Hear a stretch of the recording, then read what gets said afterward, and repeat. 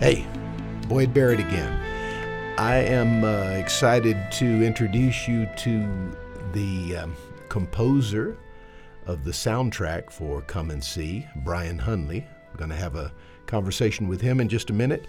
Of course, some of you know that when I began the process of Come and See, Dane Leonardson was going to be doing the world building and the soundtrack. Dane is an extremely talented audio drama producer, and when we were getting started with Come and See, Dane got an opportunity that he couldn't turn down.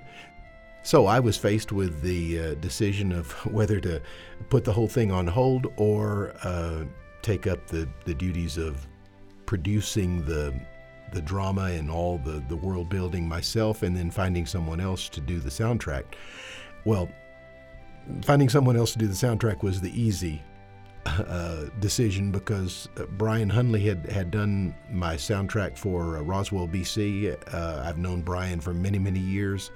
Great friend and very gifted musician. So he was able to take over that part, and then I just decided to go ahead and do the production myself, and have enjoyed every minute of it. So anyway, here's my conversation with Bryan, who will be able to tell you a little bit about how the process of the soundtrack for Come and See has happened. All right. Hello, Bryan. Hi. All right. So Bryan Hunley has joined me, and of course, as you know, he is the composer for the soundtrack for Come and See, and just wanted to talk to him a little bit about maybe his background and some of his thoughts about the production and why he's doing some of the things he's doing. So, Bryan, tell us, a lot of these people have never heard of you, so tell them a little bit about your background. So when I was 6 years old, my mother turned around in the car. We were traveling back home from visiting some relatives. Turned around in the car and she said, "By the way, I signed you up for piano lessons." I was like, okay, 6-year-old, never thought about doing that before. Changed my life. So, I started taking piano lessons at 6 and did music all the way through, elementary, middle, high school, did all the things, choir, band, solos, ensembles, everything. Loved it so much. I went to college, got my degree in vocal performance, and have been fortunate enough to do music as a career most of my life. Yeah. I've done music in church as a music minister, and I'm currently the choral director at a high school. Yeah. And the thing is, you and I have a long history. Yeah, we've done projects together. We've worked together in church situations. We've worked, on all kinds of things. So it was a natural thing for me to look to you to come in and fill the need I had for a soundtrack for Come and See. And it's also good that you have also a love for the person and life of Jesus. So I knew that, and I knew you would treat the project with respect and love. So try to. Yeah. Well, I really believe you have. So once I gave you, I let you hear the first little bit of it, and you came back to me and said, okay, this is what I'm seeing. What were your first impressions? Well, when you first talked to me about it, I was thinking, okay, film score level track, mood music,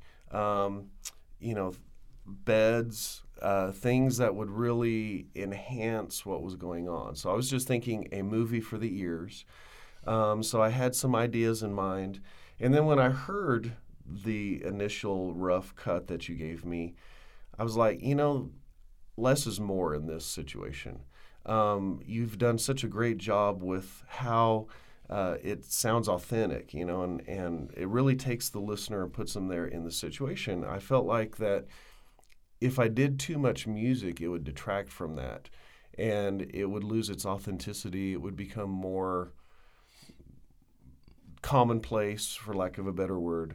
And so after thinking about it, I really thought that all we needed was just some music over the beginning and the end to introduce it, and then just transition music. And came and talked to you, and you agreed, and so that's the direction we went. Because I was thinking that same thing, beforehand. I was thinking, we need those beds, because that's typically what you see or what you hear with an audio drama, or even with a movie. You have those things. But then when you came to me and said, if you want the realistic feel, if you want to have somebody feel like they're in the scene, I mean, they're not going to hear music in the right. when you're just going through life. Unless you turn on the radio, you're not hearing a background. You don't necessarily have a soundtrack to your life. So that resonated with me, and I thought, that really does take it to a different kind of level. It's not we want somebody to be able to feel immersed in the scene and not be distracted by anything else. Right. And even some of the things you've done, like the bugs flying by in the background, and the people walking, all that. I felt like that if there was music there, all of that would kind of get lost, right, and would be covered up. And I think that's what makes it special, is all of those little things that places the listener there. Yeah, and I believe you're exactly right. So, as far as the style of what you eventually came up with, where was that coming from? What were you thinking? Well, I have to be honest that traditional Hebrewic music is not something that I'm super familiar with. So once you first came and talked to me, I started listening to I went online and Googled and started listening to traditional Hebraic music, and just different performers, different genres, and try to get a taste of what that type of music is. Some of it is very rhythmic, but some of it is arrhythmic and has an asymmetric beat. So I really thought that in at least the opening music that it would be good to go with an asymmetric beat, just to kind of make it non-Western. I've been immersed in Western music my whole life, so I wanted to make it something that was not typical of what I would do. So I actually did it in a 5/4 meter, and tried to just have more of just a free-flowing kind of rhythm, more than a 4/4 or a 6/8 or a 3/4 kind of feel. So that's what that is. So there's a 5/4 meter to it, and for those that aren't musicians, 3 beats a measure, 4 beats a measure, and 6 beats a measure are what most musicians are used to. There are some 2-beat and some other things, but those were the ones that we're familiar with.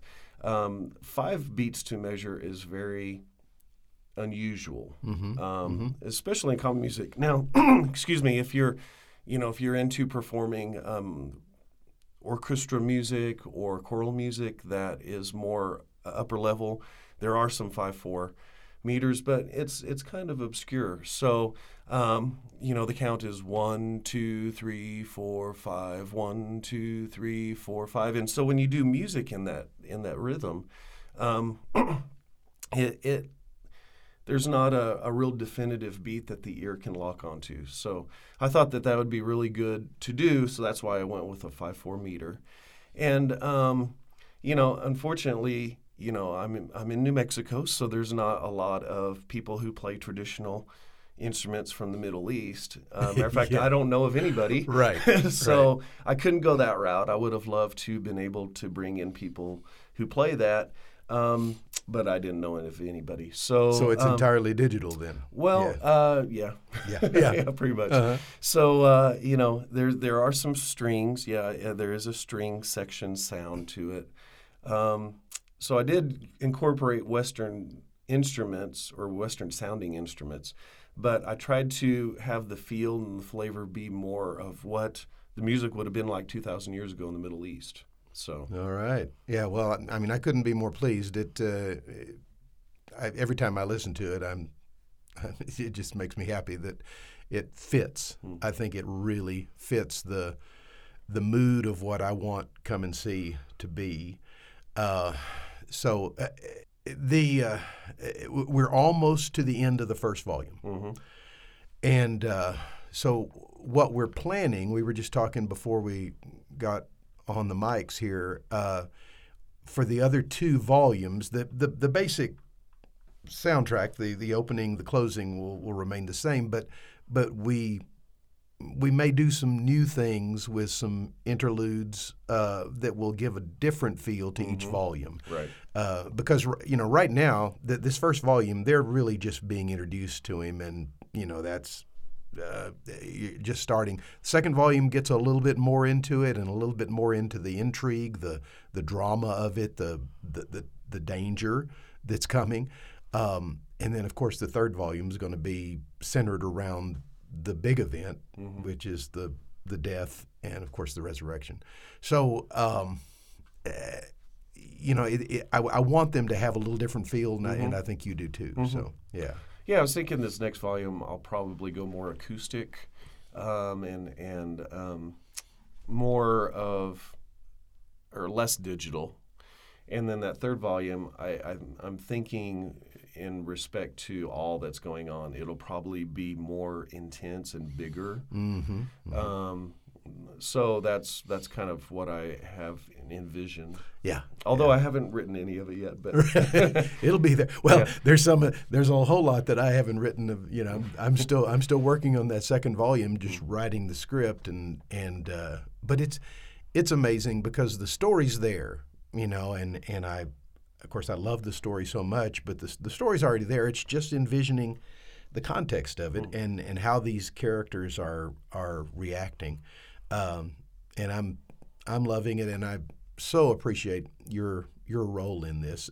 One thing we didn't mention at the first, you also were are the composer for the soundtrack for another audio drama that I did in the past few years called Roswell, BC, and I loved the feel of that because basically I just gave you, hey, this is it's going to be sci-fi, but it's also going to have kind of a noir thing with the old detective type feel, and you put something together that really worked.